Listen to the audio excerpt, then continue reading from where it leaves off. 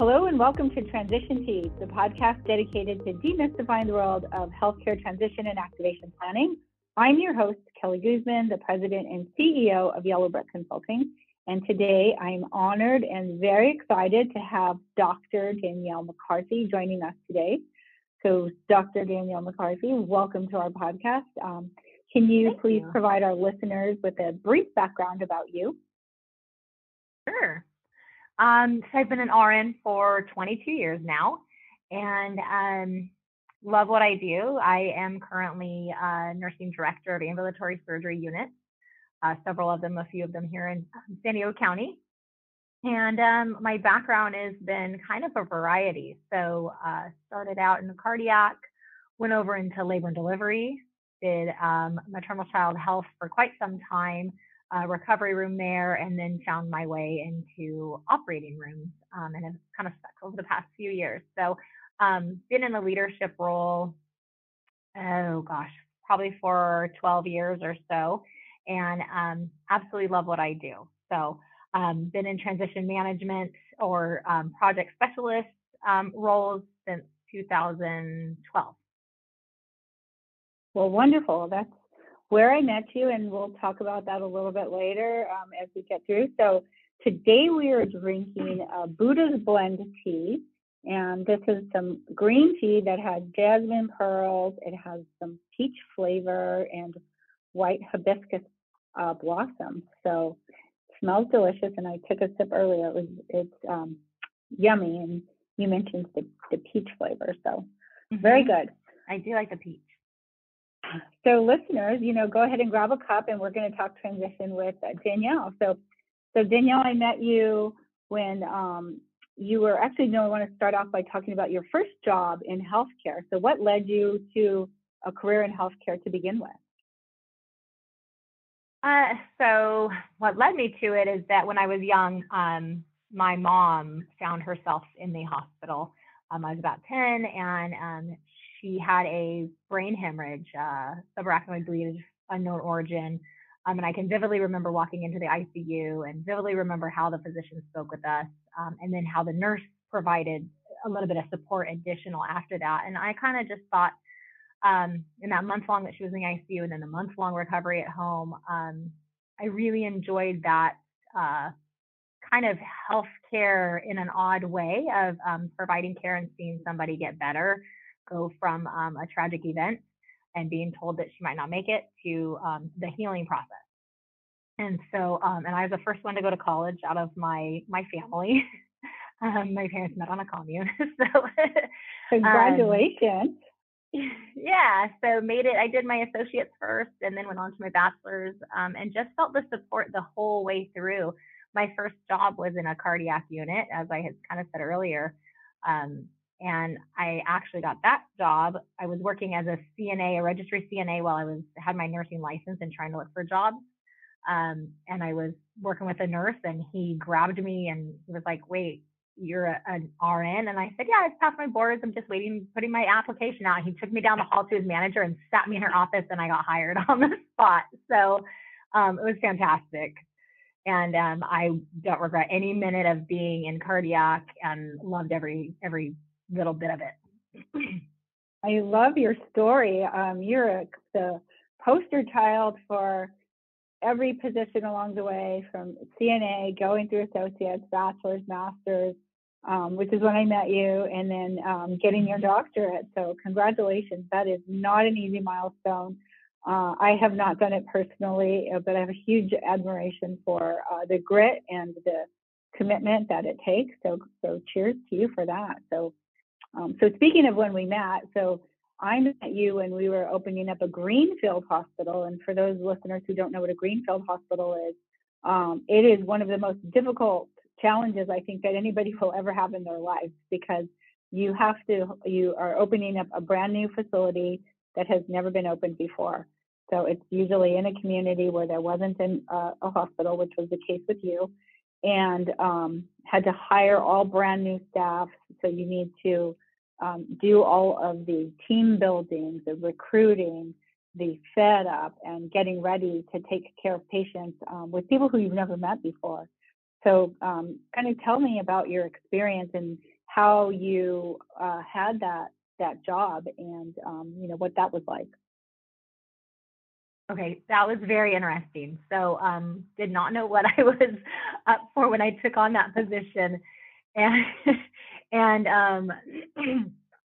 so I was employee number 11 at that facility, and it was myself and another director were the lowest levels, and I remember day one pulling up to a office, which I was not used to. I'm used to going to the hospital. I'm used to being in scrubs, and even if I should have a business attire and change into scrubs, spending my day in scrubs. And so, being in an office setting, and then just getting plans and saying, "Here's your department. There's no walls to it yet. There's no nothing, and we need to figure out how we're gonna how we're gonna start functioning in here." So the director next to me and myself and her, we just kind of started going through the process of looking at plans and trying to figure out our way through this hospital. And as it was getting built, it was kind of things would come up. Hey, we need physicians. Let's go recruit physicians. I'd go with the CEO. We'd go recruit physicians. And every step along the way, she would say, well, we're going to go speak with a urologist. Okay, well then we're going to bring urology in. That's going to cost another $200,000. So it's kind of just trying to figure out aligning yourself and getting resources on board. So finding the vendors that would support you, finding staff that would support you.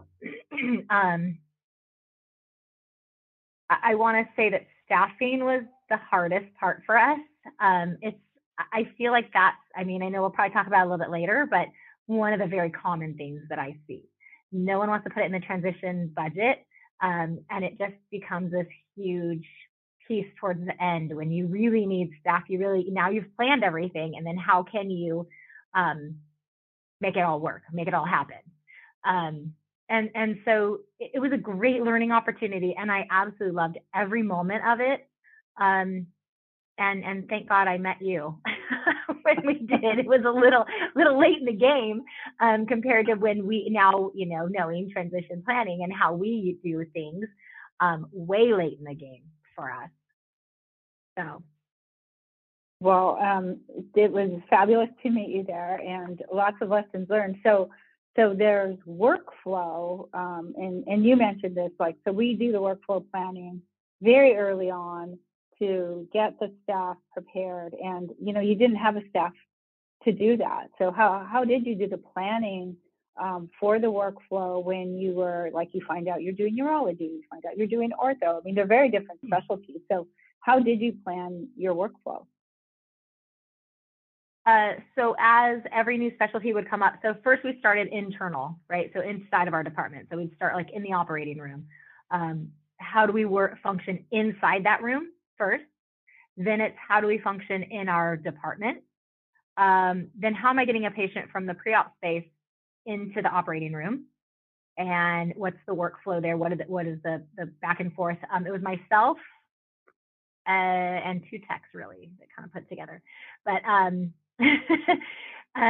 then you have to think about, so that's just people, right? People movement. Then you have to think about instrument movement and how am I getting an instrument from SPD into my operating room? Then how am I getting it back out of the operating room? How am I getting the supplies into my room? Who's doing that process? How am I carrying it? Is it being wheeled, carried?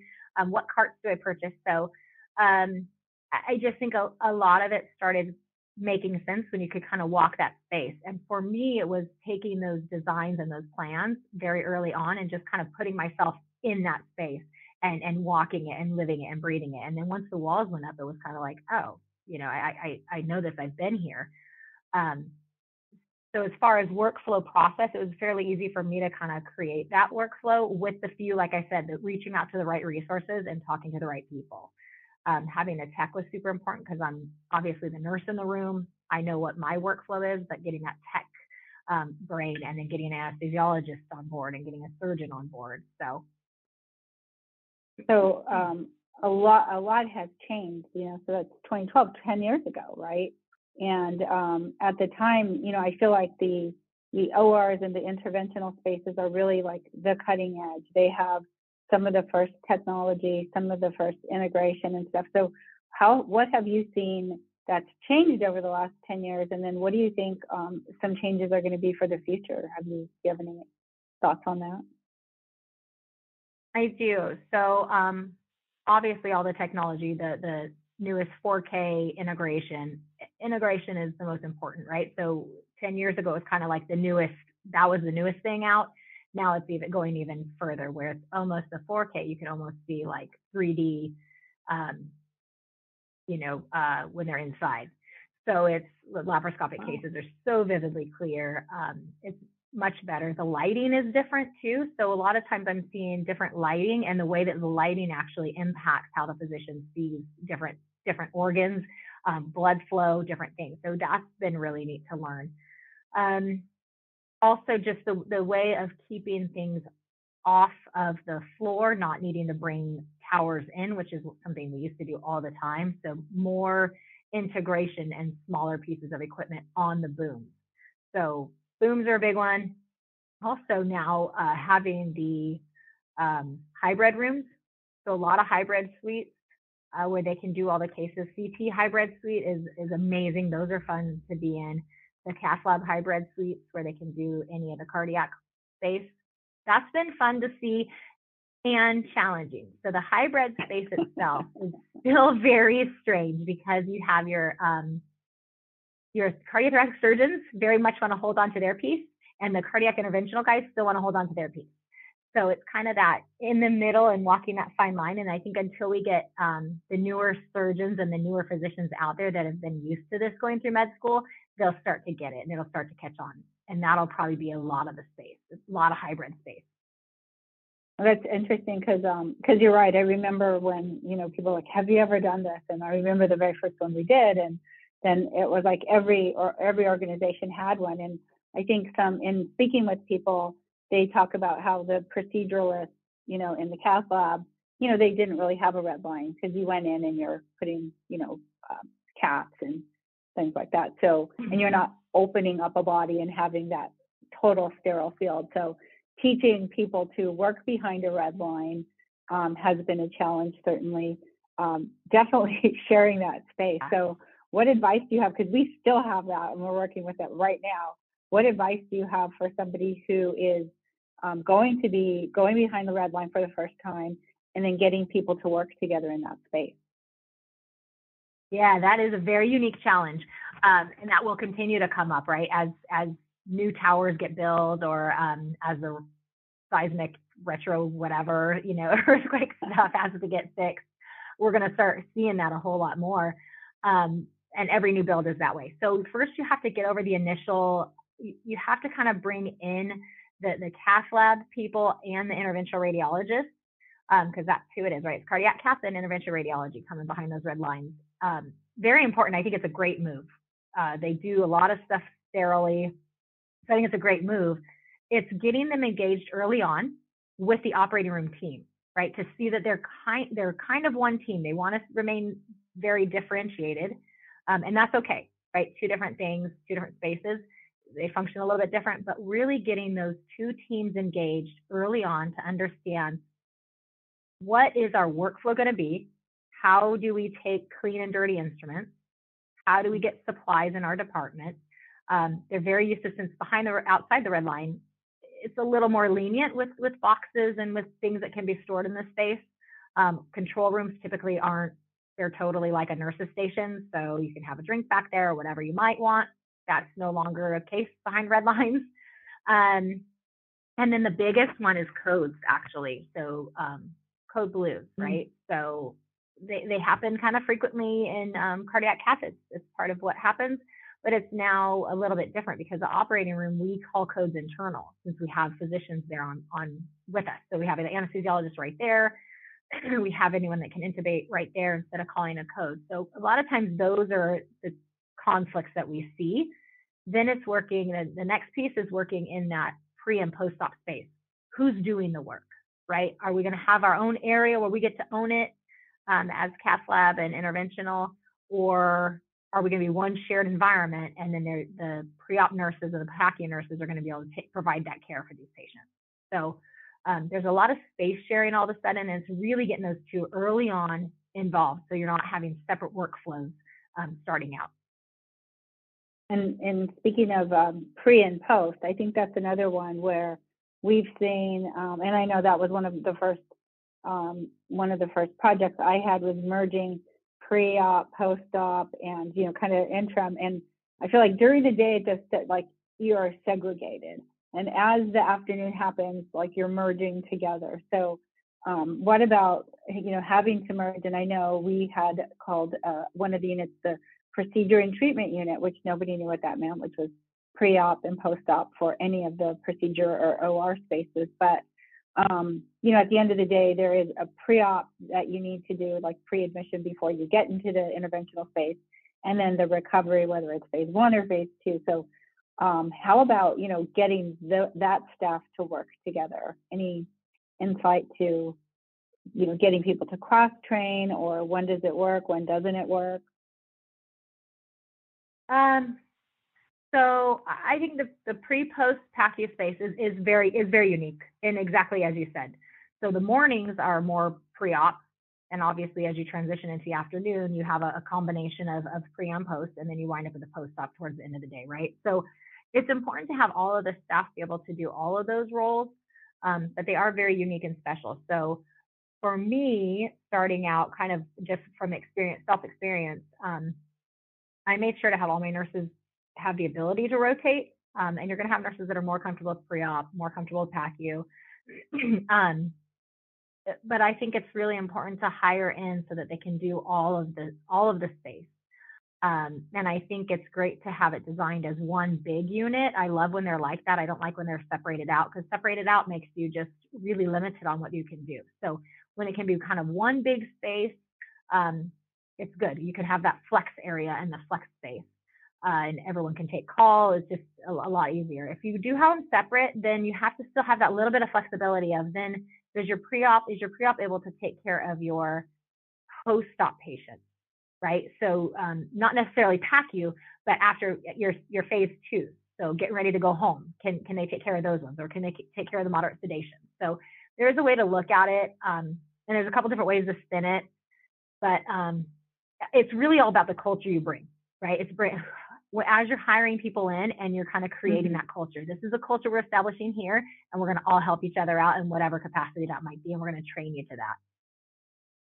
Yeah, I think one trend that or worry that administrators and managers, the directors of the areas have, is like, well, are people going to quit when you open up this new, because they were only pre, or they were only post, or they were only OR, they're only cath lab, and now you've got this cross training going on. And I do think there's something to be said about, like, here's your specialty and you love your specialty, but as it expands and kind of the margins aren't quite as clear and we start kind of stretching, it becomes more important. So that's certainly something that we've seen that we take into consideration, like how many people are going to leave, and I know that there was some turnover even in new facilities, and you talked about that earlier, like with staffing. So what kind of staffing strategies do you have, or do you think about as you're opening up this new? So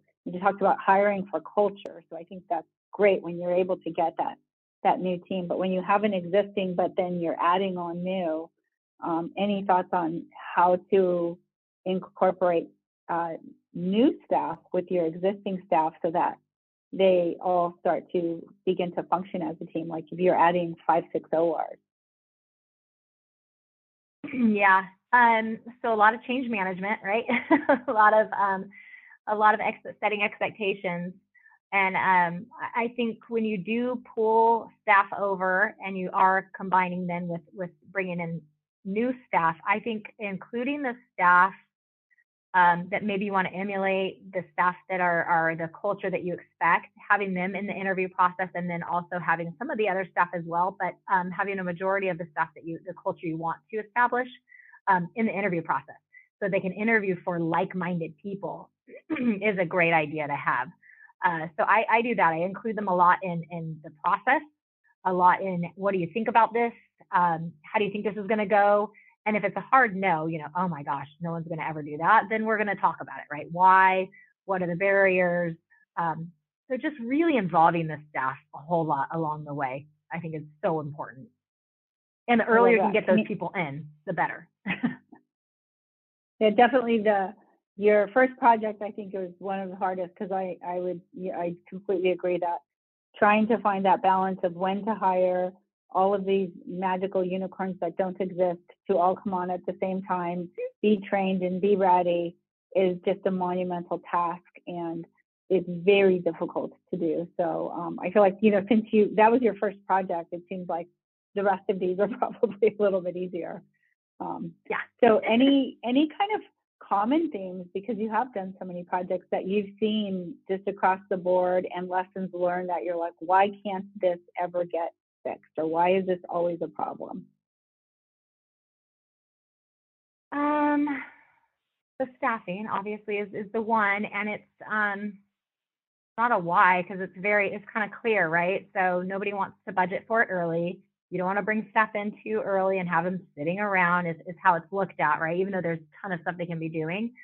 So that's a lot of times. And I think it's underestimated how hard it is to get staff, which is especially right now, right? Here and now, we're seeing healthcare making a change. So right now it's even more evident, and maybe getting people that, whether it be contracted or something along those lines.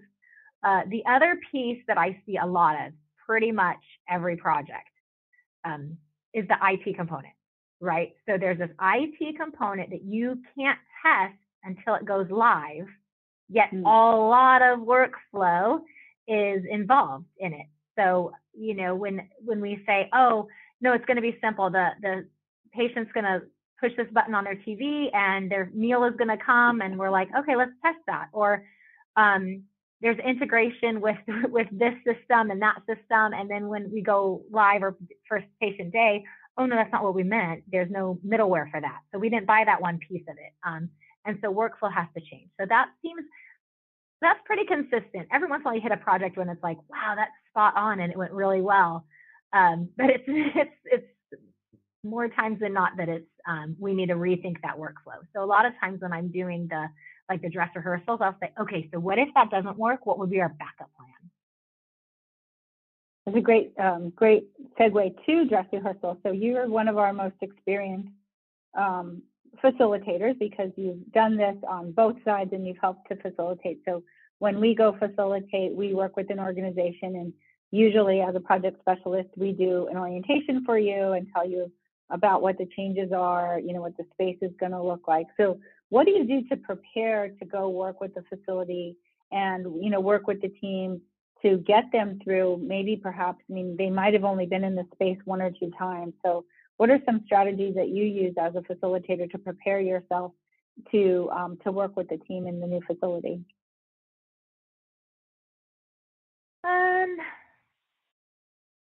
So really, it's, especially if it's their first time. So there's different, I take a different angle almost every time I go, right? So first dress rehearsal is definitely allowing them to feel that space. So allowing them to, because the people that have been working on it and maybe have been working on that workflow might be very few, and you might have a bunch of new people that maybe have not even heard of the workflow, or they're not exactly sure. So more about I try to keep it very high level, and let's look at the space, let's walk the space, everyone see it, and then when they're excited about certain things, or why would this be here, then we stop and we have those good conversations about it. So I let them really feel their space, and I also tell them, look right now, because it's never going to look like this again, right? Even the next time you come around, it's not going to look the same.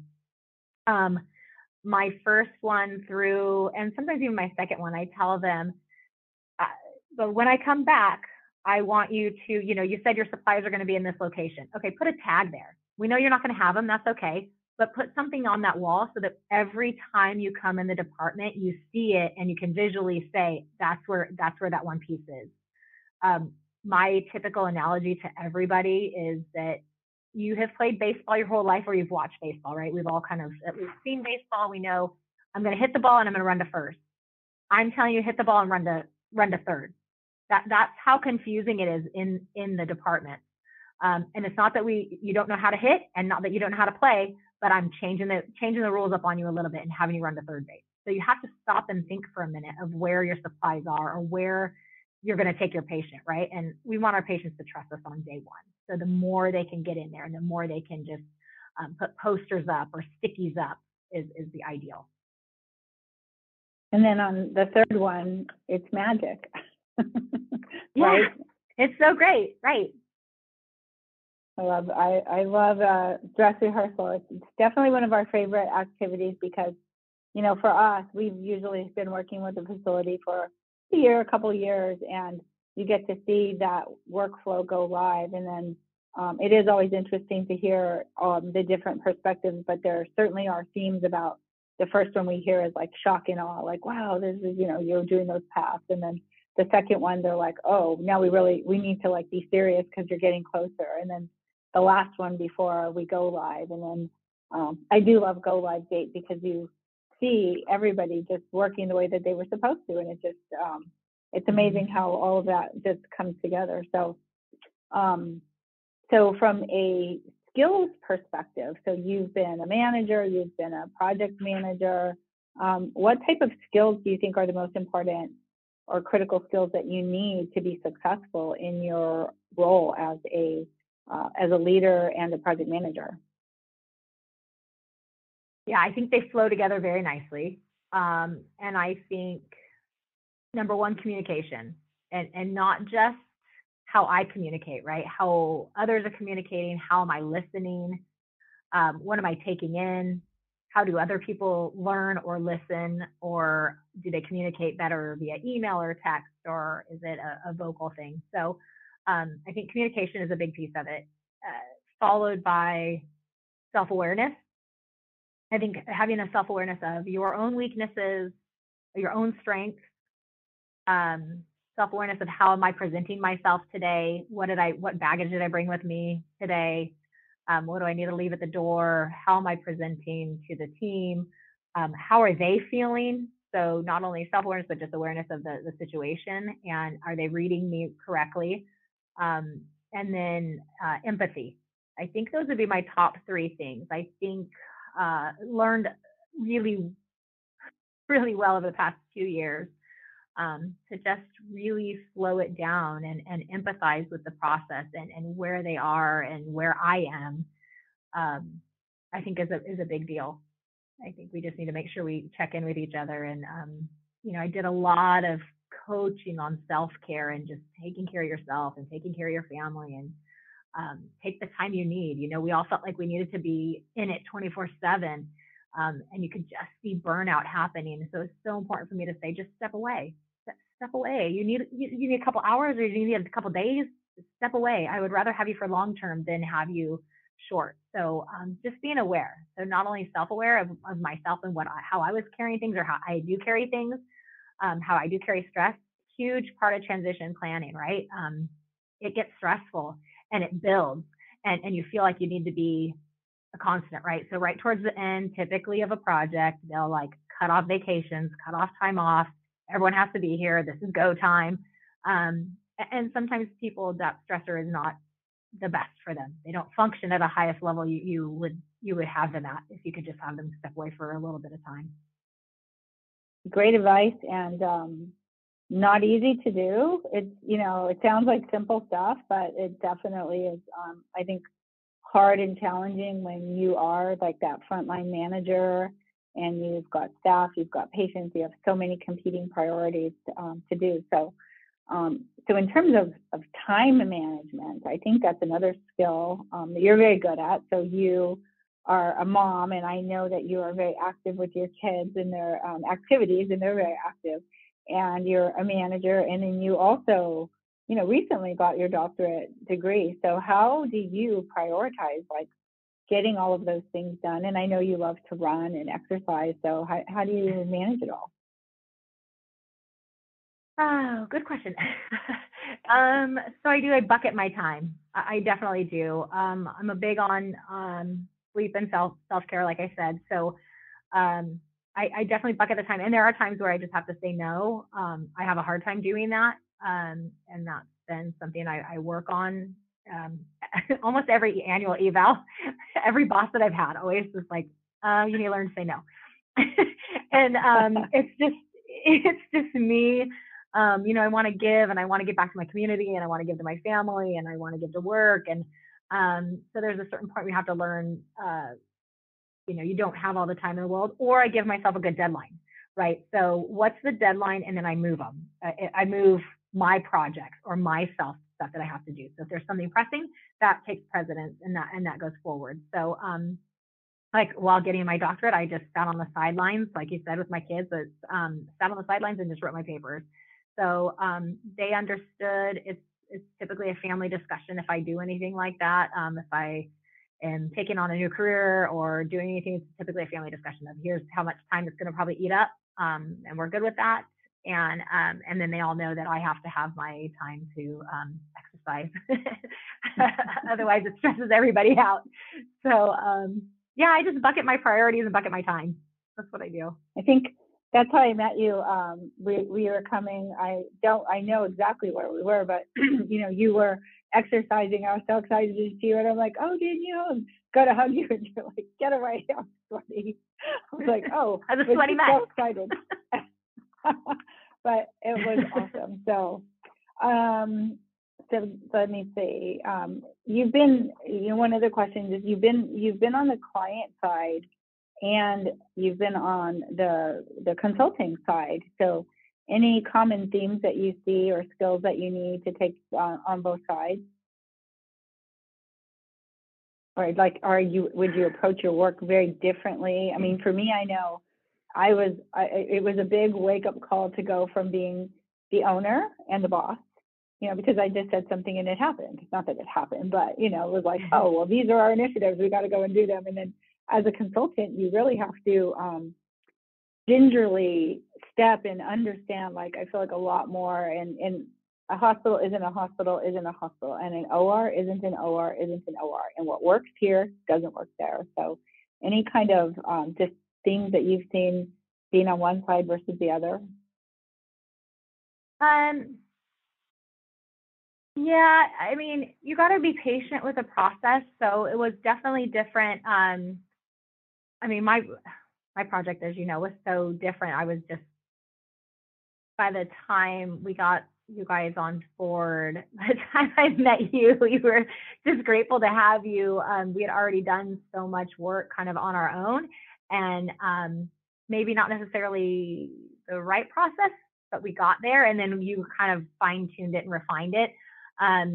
Going through it with other people, it's a process of we all know what it's going to look like at the end. We all know our job, right? I knew how to manage an operating room. I didn't know how to get there. So it's taking those little teeny pieces and being patient with that, I think was a big deal. Being patient with the process and not rushing through the process. And I think that's something that I help clients with for sure, is just kind of, I know that this seems tedious and I know that it seems crazy. You go and know the same thing again. We're asking the same thing again. We're doing policies way early, but there's a process and a place for it, and that's why. And so I think learning patience, just being patient with the process is one of the biggest things. It's funny you mentioned the list, because I know at the beginning of the project, we have this task list that we go through, and it is quite tedious, but it's all of the things that we know, like here's what's going to have to happen. So it is a very long, extensive task list, but, we customize it based on each of the groups that we work with. And always it is boring. Our team doesn't look forward to it. The hospital doesn't look forward to it. But I have to tell you, just in this last month, 2 people came and they're like, oh, I need you to come and I need you to bring your list, because we don't have any lists and we're doing these projects and they're a hot mess and we just need structure. So, even if it's not my list, I think anybody who has a list, if you're doing a project, you need a list with a timeline and a deadline, or it just doesn't happen. It falls off of everybody's list. So I thought it was funny you said that. So final question, just looking back, and you've had such an extensive career, and I think it's just so admirable how you've gone from CNA to doctor. That's just super impressive. So any advice you would give to somebody who would like to follow a career path such as yours? So again, be patient with yourself. I think that taking those steps and not jumping ahead was super important for me to be able to learn each role and to be able to kind of live in the moment.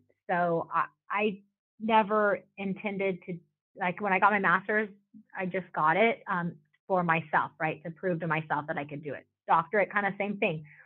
I don't know where it's going to take me, if it'll, open up new avenues. I just didn't want to be limited in what I could do in case an opportunity came up. I would like to be able to have that degree in my back pocket and just be ready to go. Learning is always, so you don't have to have a degree to learn, but learning, constant knowledge, I just think you need to keep on moving forward. I had no intention of ever being a administrative role. I absolutely love bedside nursing. I love being with the patients.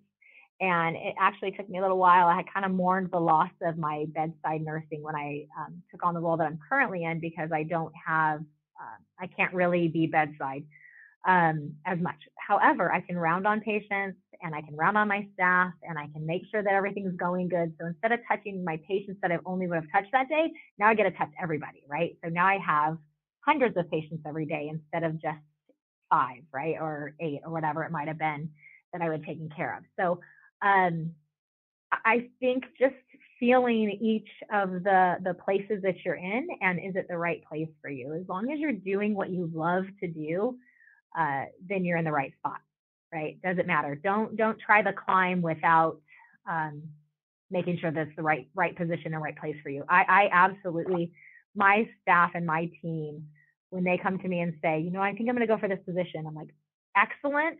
Or I will talk them out of it if I don't think they're ready for it, or if I don't think they're quite, if it's a good move for them, right? So like, why are you doing that move? Let's talk about it.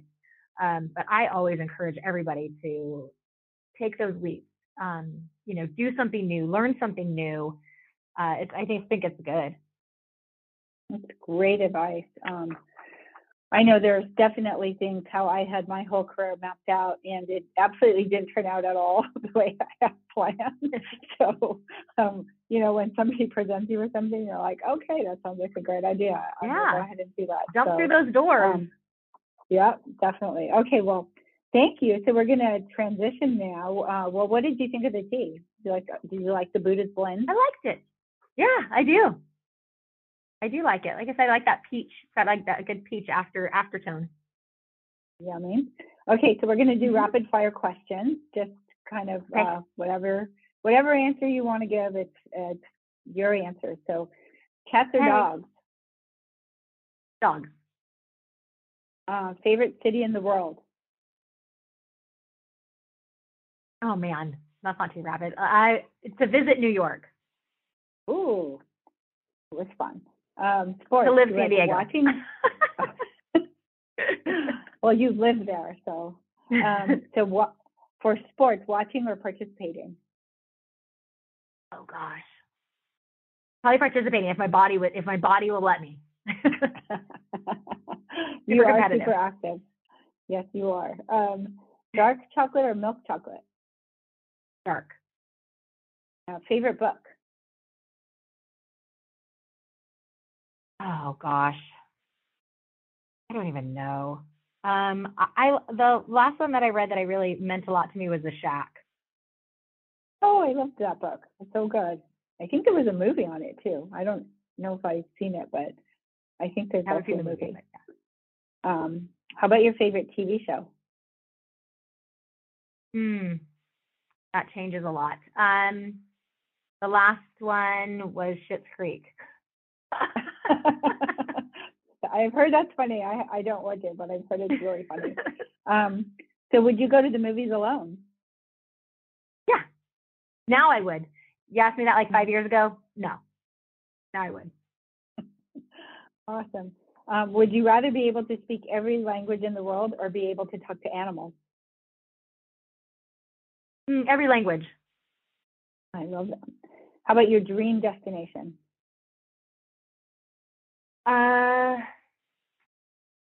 The coast of Italy. I've never been. And how about this one? Scrub or circulate?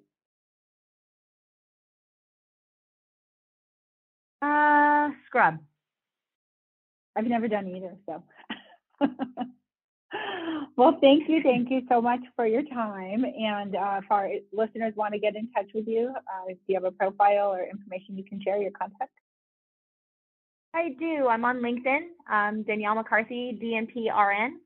I think but I work at Kaiser, so affiliated with Kaiser, and Yellow Brick, obviously. Awesome. So thank you so much. And that'll do it for this episode of our Transition Feed. Our next episode, we're going to be joined by another healthcare leader to chat over a couple of best practices, pour over new insights, and speak the next blend of transition and activation expertise. So we thank you for listening. And if you want to hear more conversations like this one, please subscribe to Transition Tea wherever you get your podcasts. And if you want to see live videos of our recordings, you can follow us on our Yellow Brick YouTube channel. So until next time, cheers and thank you very much.